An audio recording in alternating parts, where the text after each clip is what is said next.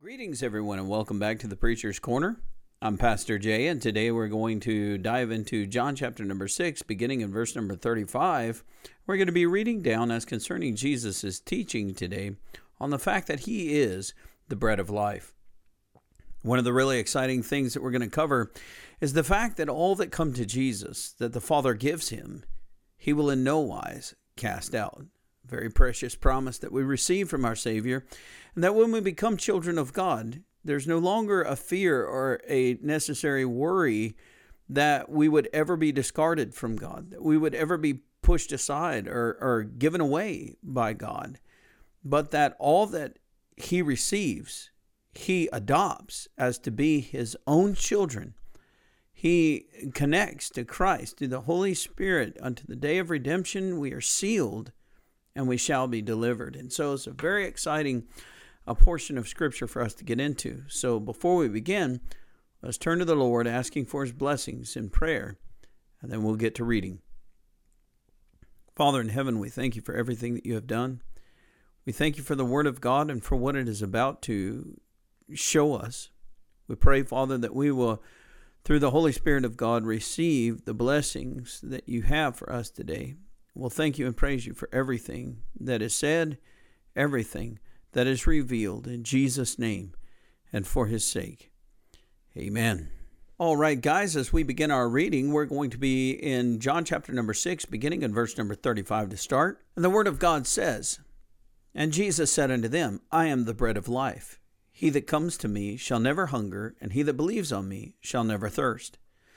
But I said unto you that you also have seen me and believe not. All that the Father gives me shall come to me, and him that comes to me I will in no wise cast out. For I came down from heaven not to do my own will, but the will of him that sent me. And this is the Father's will which has sent me, that all of which he has given me I should not lose anything, but should raise it up in the last day. And this is the will of him that sent me, that every one which sees the Son and believes on him may have everlasting life, and I will raise him up at the last day. The Jews then murmured at him, because he said, I am the bread which came down from heaven. And they said, Is not this Jesus, the son of Joseph, whose father and mother we know? How is it then that he said, I came down from heaven?"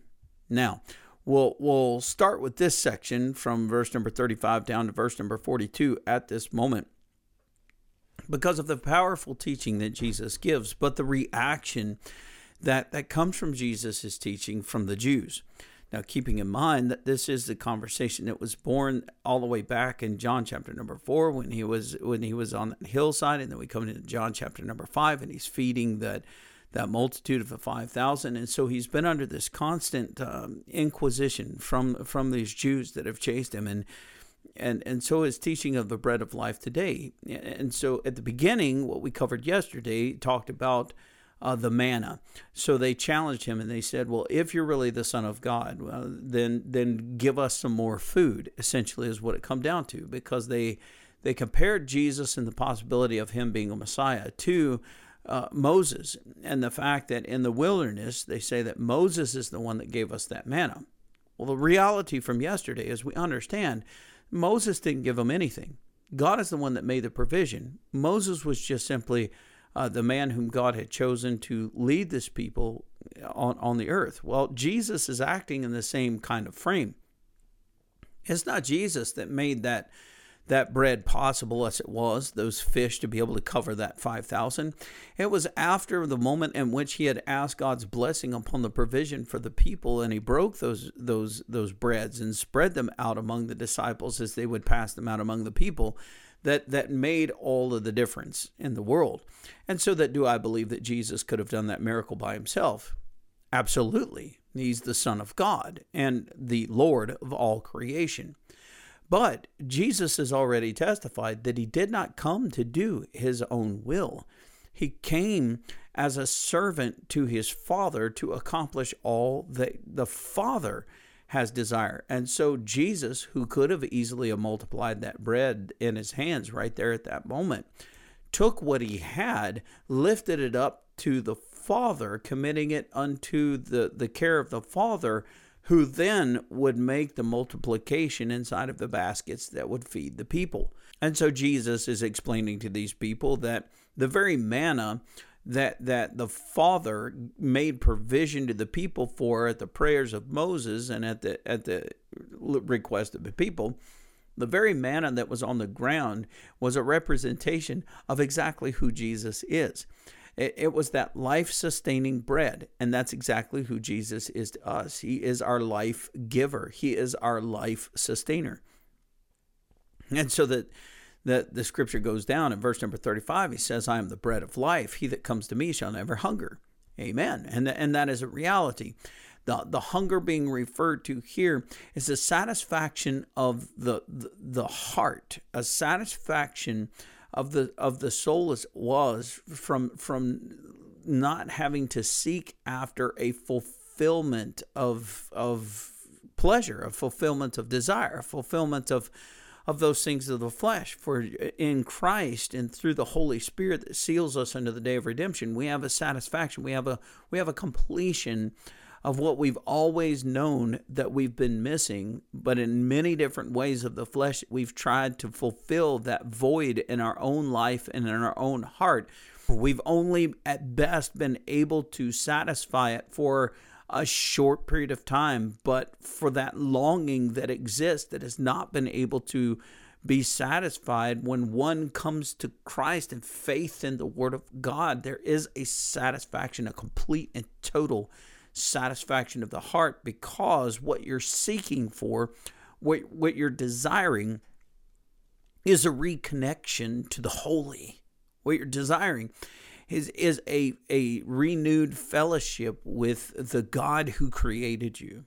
And so that you would be looking to a multitude of different religions to try and find satisfaction and not able to do so, you look to a multitude of different physical enjoyments and purchases, material purchases, to try and fill this connectional void. You go through relationships left and right, friends, wives, different companions of sorts, and you're seeking for this fulfillment. You're seeking for this satisfaction, and multitudes of lives of people just never come to this satisfaction until they come to Christ. God is the one.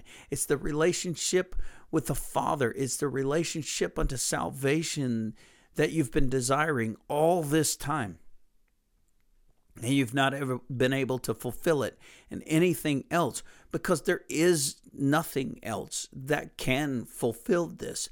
Only Christ, who said, I am the way, the truth, and the life, and no man comes unto the Father but by me. Only through Christ is that fulfillment accomplished, is that satisfaction completed. And that's exactly what he's saying, is that your forefathers ate manna, yes, but they were very hungry at a point after they finished eating that. And it was the daily provision of that manna and a double portion as concerning on Friday, so that they didn't pick anything up or do anything on Saturday.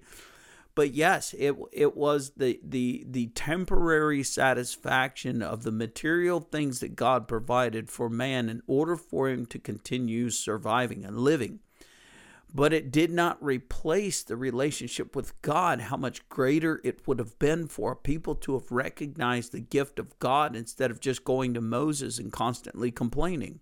That they would look to God at the provision of the manna. The angel's food is what that manna was called. That was there for them to be able to have every day, that they would see the work of God for their provision, and they would rejoice as a people that have been blessed of God. But they never did. And I think a lot of times we don't either. But look at the interesting statement that is made in verse number 35, as Jesus said, I am the bread of life. Well, of course, we know bread doesn't provide any type of liquid nourishment. But look what Jesus said concerning being bread.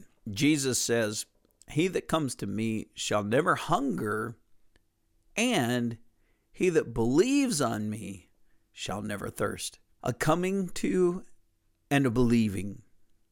Now that's pretty exciting, because there's plenty of people in our society today who say, well, yeah, I believe in God. Well, yeah, I believe in that stuff. It's not like I'm faithful or like I'm a religious nut or anything like that, but I believe it anyways. The scale of a belief. A 10% believe is basically what they're saying, because they don't attend church, they don't read the Bible, they don't pray, they don't care in the grand scope of things. But grandparents or great-grandparents have talked about this Jesus fella, and they've had enough exposure to religion, maybe from the television or friends or family members, or maybe having even had a really tough spot in life and decided to give this church thing a go. So they had some time in church, that they tend to have a little bit of a connection to the idea of God, of Jesus, and of all of this Christian stuff, but they really don't have a fullness of faith. And so it's like 10%. Yeah, I believe. But those are the people who do not come to him. There's a lot of people that even grace the doors of every church in our society from Sunday to Sunday that really, they say they believe, but they have not surrendered to Christ. They have not come to him. And so that Jesus makes known that there are two steps to this process. One is coming to him. That satisfies the hunger. And believing in him, that satisfies the thirst. So you got to come. You got to believe. Something to think about. Verse 36 reveals that these Jews, even though they've come to him, see, they have pieces of it, right? They came to him. They jumped on the boats over in Tiberias of the shipment that come through, and they crossed over to Capernaum to find him again, or they walked around the boundaries of the lake in order to come from the Tiberias side over to the Capernaum side that they were trying to get to. Regardless, they came to him. There's no question about that, but they didn't believe in him. So as they come to him, they're looking for the position of not having to be hungry anymore. But because they didn't believe in him, that they weren't satisfying the nature of their heart or the reconnection of their faith in God and the Father that sent him, but that they were trying to satisfy a material need that they have because they're hungry again. And so they came to him out of hunger, but they didn't believe in him. And so they were still both hungry and thirsty. Now, as compared to the woman of Samaria who said to Jesus, give me this water that I do not thirst again. Well, that's the very connection. When she came to that town and she said, come see a man that told me all things that ever I did, she really got a hold of that well of water that sprung up inside of her. And this is a changed woman from that period of time. But these people are people who are unchanged. They're still hungry. They're still thirsty. They have not come to faith in the work of Christ. They believed in the bread that they ate, but not in the miracle that produced it. And so they've come, but they didn't believe, so to speak. And Jesus even testifies of that in verse 36. He says, you've seen me, but you do not believe. And so in verse number 37, he said, all that the Father gives me shall come to me. Now, the recognition of this statement is that all of these people have sought Jesus out, but they didn't come by the leadership of the Father to Jesus. These guys weren't there for the prospect of salvation or for the prospect of faith at all. Remember that they came to find Jesus to get more food from him or to have him deliver them physically from Rome. But they didn't have any concern whatsoever with the spiritual things of God, nor with salvation, nor with any connection to the things of God. And so that they've come to him, but they didn't get drawn to him by the Father. And I think that this really testifies to a lot of things that are going on in our modern day Christianity, especially in the United States. That churches are filled with people who have come for the purpose of the entertainment. They've come for the purpose of their friends or a connectional relationship with people in their community. They've come because they like the method and the style of the preacher. They've come for the programs that are offered, and there's so many different reasons why they come. but that the multitudes of these people, in the thousands in some congregations and hundreds in other congregations, have come not because God has drawn them to himself, not because of the Father giving them to the Son, but they've come for the same purpose that these Jews came to Jesus, for a purpose of getting something, for a purpose of using Jesus to be able to accomplish something. They didn't come by faith, being drawn from the Holy Spirit and being led by God. They came for their own material desire and their own selfish reasons, really. And I think that really sums up a great deal of our modern Christianity today. And it says that all that the Father gives me shall come to me, and him that comes to me, I will in no wise. That phrase, no wise, is a statement that there is no way, nothing, as the Apostle Paul would say, neither height nor depth nor width nor length of days nor shortness of night nor angels nor demons nor any other thing can separate you from the love of God, which is in Christ Jesus our Lord. He recognizes in Romans chapter number 8. That's exactly what this phrase "no wise" means here, is that there is nothing that would cause Jesus, once you have been received from the Father and have been given unto the Son, there's nothing that could cause him to cast you out. And so this is one of those areas of issue that Arminians often have to deal with, is because it is a belief that in the loss of salvation, or as it was a conditional based salvation as to having it and losing it, is the idea of what Jesus is actually saying here. First, he's saying in verse number 37, all that the Father gives me. And so that we recognize that through Jesus, it is the Father who saves us. Okay, it was the work of Christ that made salvation possible, which is why Jesus came to do the will of his Father.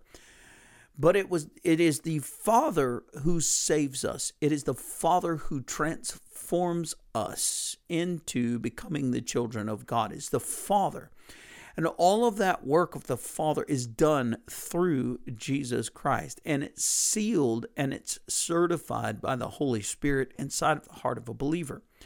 That's why you can readily see the multitudes of the thousands within this modern Christianity that have a form of godliness, in that they show up to church and that they participate in the programs and that they've got their hands waving and they're bouncing up and down and acting like they're all kinds of spiritually filled within the rock and roll music that's being played. And a lot of the contemporary music, as I've often get in trouble with this, but it's just true. A lot of the contemporary music could easily be mistaken for secular music because they use the same rhythms, they use the same sound, the same distortions, the same beats as it was. And so all that's being differentiated is words, if you can hear the words that are being said. Most people are motivated, and Satan isn't stupid. He knows what he's doing here. Most of the people are motivated by the sound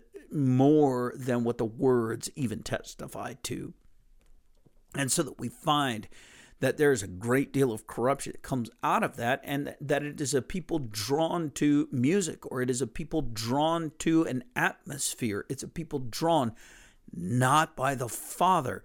And so that we understand in this case that all that the Father gives me, these are people to whom the Father has drawn unto himself to salvation. Now, this is one of those steps where Calvinism is recognized as the reality of the totality of depravity inside of the human heart, being as that he is so depraved in every part of him that being dead in the trespasses and sins, recognize Ephesians 2, that there would be no possibility of him even being able to make the choice to receive Christ if it had not been for the Father drawing this dead man unto life.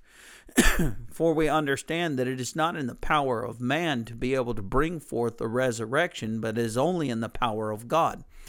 And so that God draws this person through the Holy Spirit unto the Word of God and reveals to this person the nature of their death, giving them the hope of transformation, that this person receives Christ and is transformed from death to life. And it is a total work of the Father. And so that it is the Father who at the salvation of a soul has given that soul to Christ. And it's the Father that has given that soul to Jesus. And it says that soul that comes to faith will indeed come to me, will have faith in me, and will believe in me, and will follow me. Because they now, as it says in John chapter 10, they're now capable of being able to hear my voice. John chapter number 10, beginning in verse 25, he said, my sheep know me, and they hear my voice, and they follow me. He said, a stranger they won't follow. It's the wrong voice. So we find all this connection in Scripture, but it comes down and he says, all that the Father gives me shall come to me. And those that come to me, this is the genuineness of salvation. Those that come to Christ and have truly received Christ, unlike the multitudes of articles that I see every day, whether it be in the Christian Post or whether it be in Charisma Today, or which is a charismatic magazine post, whether it be in a multitude of different religious publications that I see, where you find these Christian music artists that now have separated from the faith and are no longer believers in Christ, and all of these different pastors that have stepped down from the pulpit because they're not believers anymore. All of this is revealing a modern Christian movement that is based upon its desire and passion, but not upon the foundation of Scripture and Christ. Because those who have truly come to faith in Christ and have been born again have been literally drawn by the Father, have come to repentance, and their lives have been completely reborn or completely changed in this new birth. And that now that they have come to Christ, that they are a part in Christ, and it is a guarantee. This verse 37 shows, I will in no wise, there's no possible way that those that belong to my Father are going to be cast out. Now keep in mind that Jesus is the resurrection and the life. And if you've come to the Father, then you have been given to the Son, and the Son has sealed you through the Holy Spirit. You are going to live. You are going to be with the Father. There's nothing that's going to separate you from God, period. You will in no way, no wise, no possibility be cast out. There's no loss of salvation. You cannot lose that which you do not have any authority over in possession. Salvation is a gift of God. It is maintained by God. It is sealed by God, and it is received by God at the last day.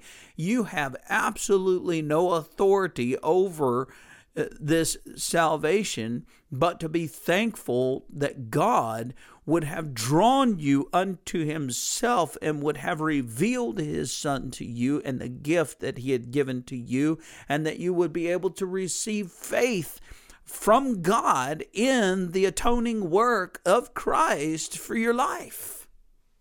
For you are dead, in your acknowledgement of that. And so understand that there's no possible disconnect. There's no possible way of being discarded. Rather, you discarding yourself or God discarding you. Either one is impossible. For me to separate myself from God is to say that I'm more powerful than God to sever the relationship. And that means that God's not almighty. That means that God is not all powerful. But we understand from the Word of God that that's not the case. And this verse number 37 is reiterating the point that there's an impossibility of even me casting me out. You're powerless. But a true believer would never desire to be cast out. A true believer would never once doubt or argue the case of their faith, for they know whom they have believed in, and they are fully persuaded that he is able to keep that which we have committed unto him against that day, as the Apostle Paul would say in Scripture. So you just can't lose your salvation. And he comes down and he reiterates the point. Verse number 38, he said, I came down from heaven. Now, keep in mind, it is verse number 38 that he loses the Jews that are surrounding him at this point. At verse number 38, he says, I came down from heaven. You get that, right? Which means that Jesus would have connection to the Father in an eternity, and that Jesus would not be, in effect, the son of Joseph, but would be literally proclaiming the Son of God. And that's exactly what they receive. You look down at verse number 41, and it says, then the Jews then murmured at him. Now, murmuring is an activity of whispering under your breath, as our phrase would be, of quietly kind of whispering back and forth to each other so as not to be heard by the greater crowd, but to be heard by the specific people that we wanted to talk to without any interruption. And they're murmuring because he said, I am the bread which came down from heaven. They're murmuring over this. Well, Jesus in verse 38 said, I came down from heaven not to do my own will. In other words, all of the miracles that Jesus has done up to this point, and all of the things that Jesus has accomplished to this point, are none of the things that Jesus is operating in necessarily of his own will. Everything that he's come to do of the Father. He's come to pave the way for salvation. Obviously, he's going to accomplish that on the cross, and he knows it already.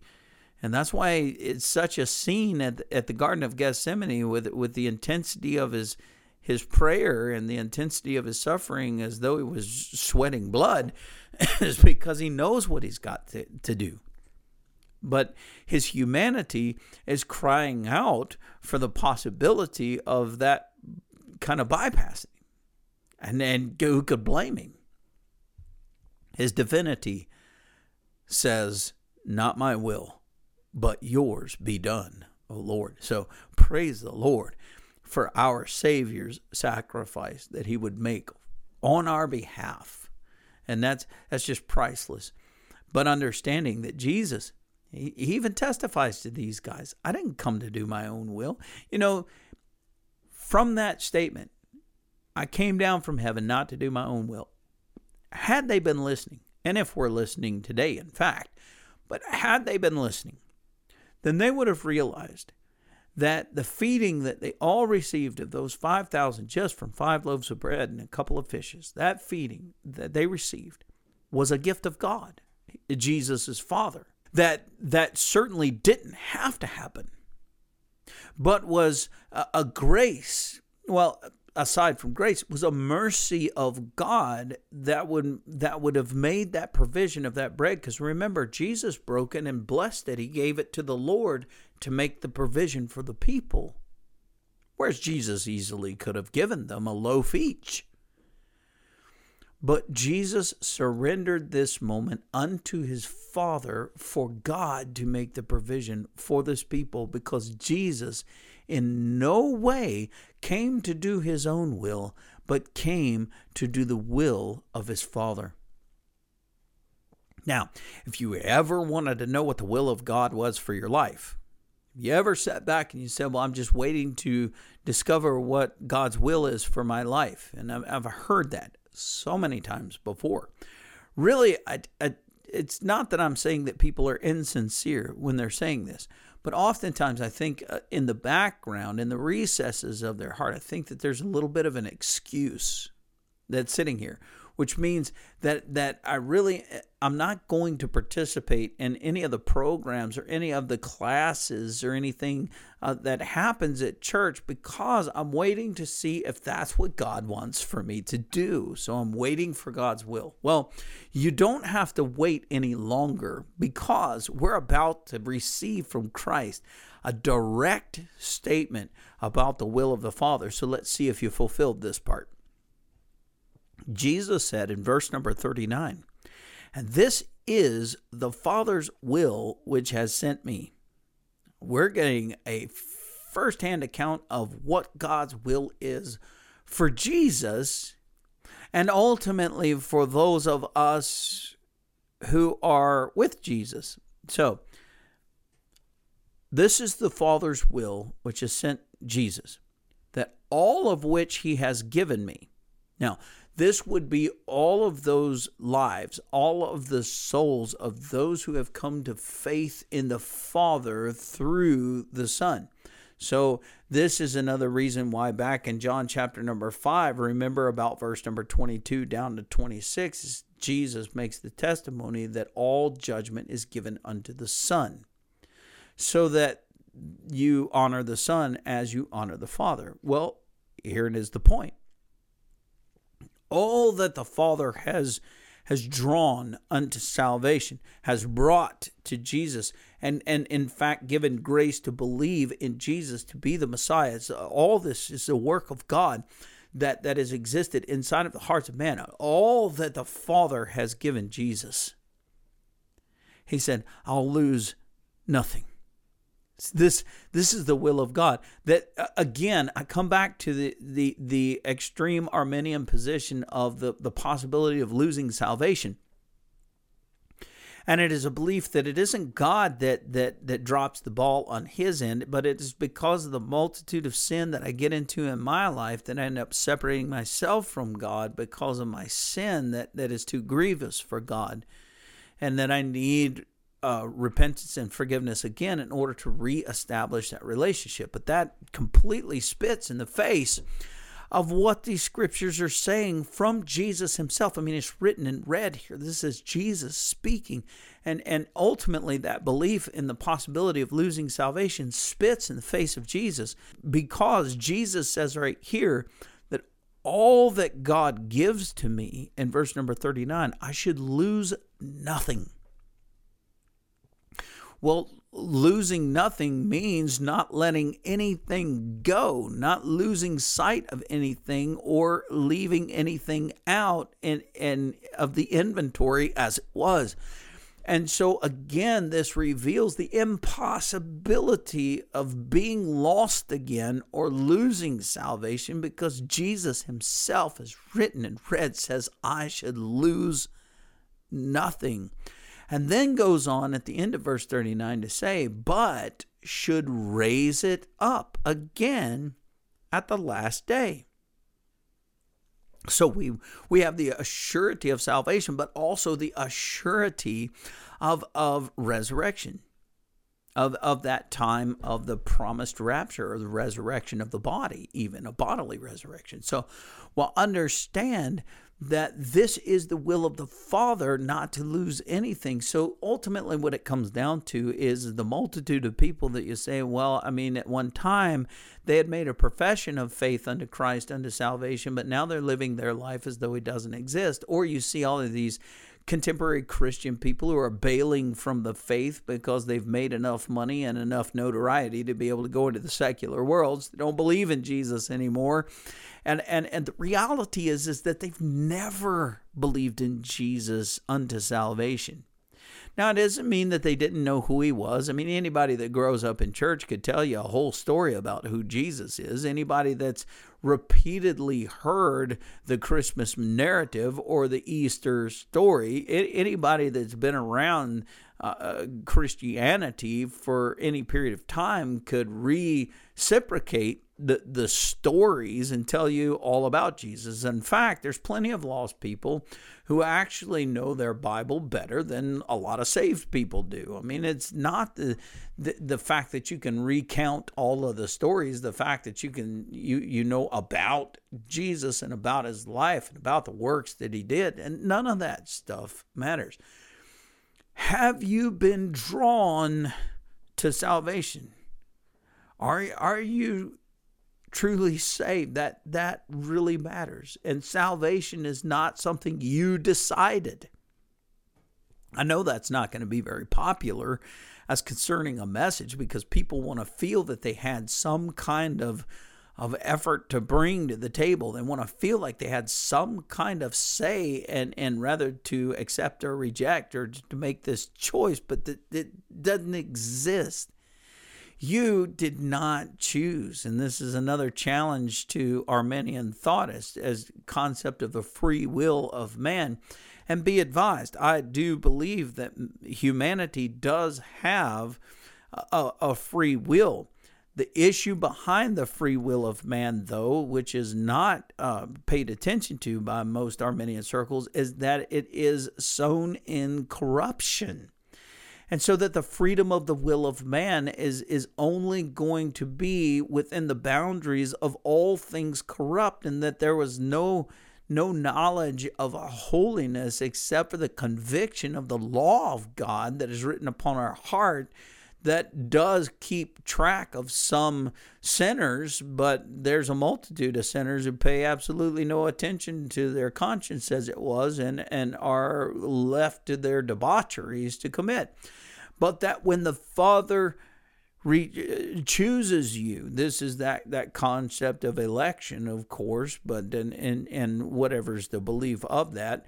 And the truth is, with Arminians, they do believe in a limited atonement. They just don't want to call it a limited atonement.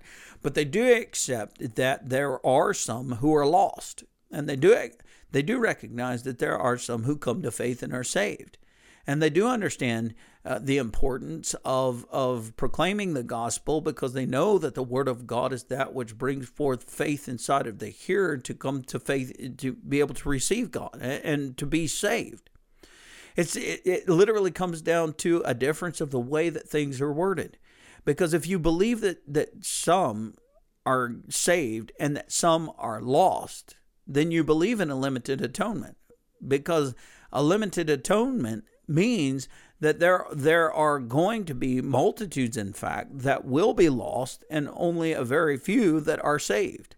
Now, Jesus taught a limited atonement when he said, "Broad is the way that leads to destruction, and many there are who go that direction."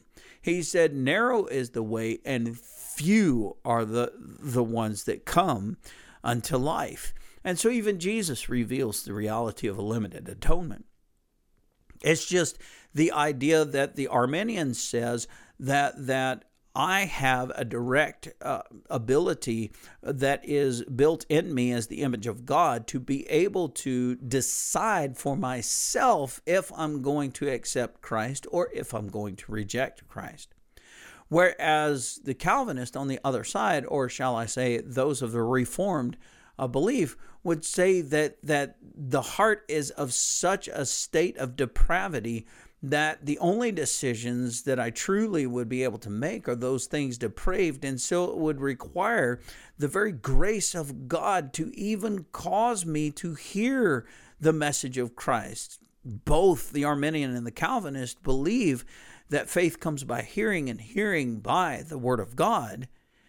But that the Arminian would say, well, I listened to the Bible. I decided that this was true. I decided that I would receive Christ, and so I decided that I would be saved.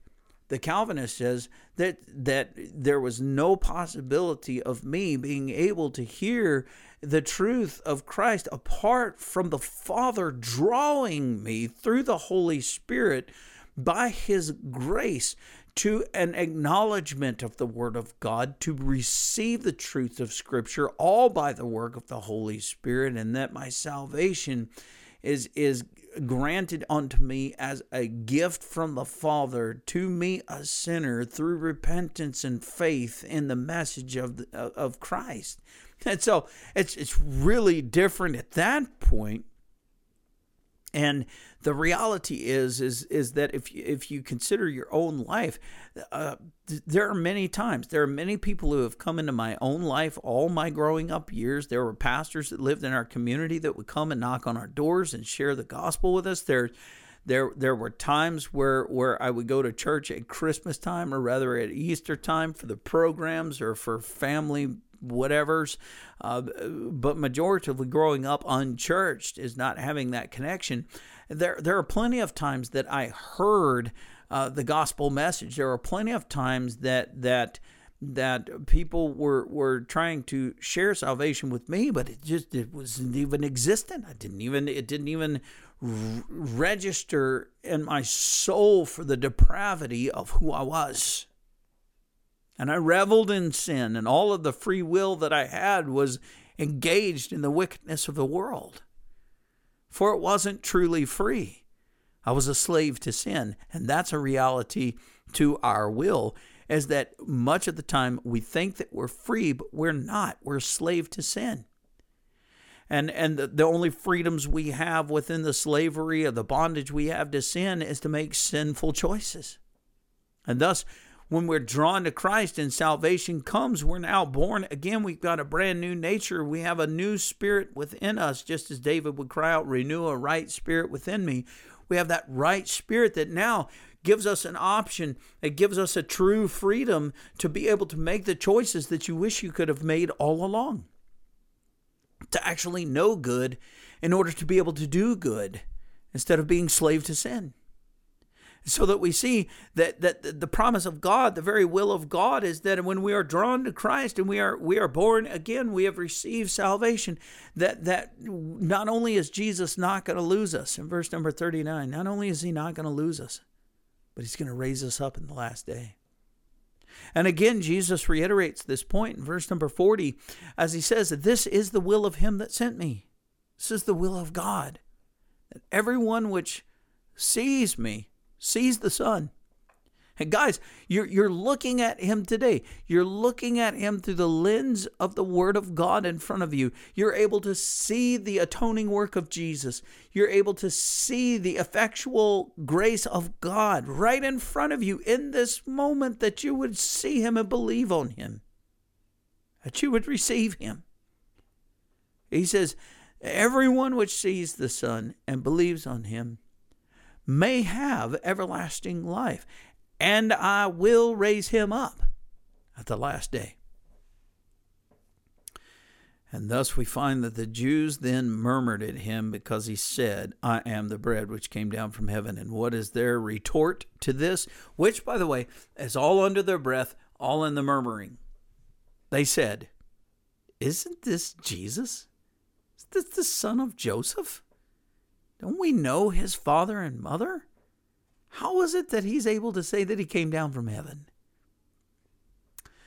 Yeah, they didn't know him, nor did they know the one who had sent him. For had they known God the Father, they would have acknowledged the Son. And that's exactly what Jesus said to them. He said, all the way back up in verse number 36, he said, I say unto you that you also have seen me and believe not. Well, the testimony of their lack of belief is discovered in verse number 42. And so Jesus, and we'll finish here and we'll pick back up with this, because Jesus isn't done talking about being the bread of life yet, and we've yet to get to the discussion that Jesus has with them as concerning the fact that people quit following him because they thought he was talking about a literal cannibalism, eating him. And we'll get to that tomorrow. But Jesus finishes off this day with this. He answered and said to them, don't murmur among yourselves, bunch of fools. We'll pick up with this tomorrow, though. It's so worth it. Don't lose track of this. Let this video be received to your heart today, that the Holy Spirit would draw the Word of God inside of you and do an effectual work, and then be engaged for what we will receive tomorrow, because it's just priceless. It's written in red. It's the words of Christ. It's priceless. Father, we thank you for this day. We praise you and ask that you will bless us in a mighty way to be able to receive of thy truth, and to be able to receive this precious grace that is extended to us, this free grace that you provide. Thank you, Lord, for all that you have done. Thank you for what you're going to do. And we'll pray that you will give us privilege, Lord, to live the rest of this day in Jesus. Amen. God bless you guys. Keep you guys. Cause his face to shine upon you. And Lord willing, I'll catch you tomorrow as we start up at 43 and really get into the meat of the matter tomorrow. God bless.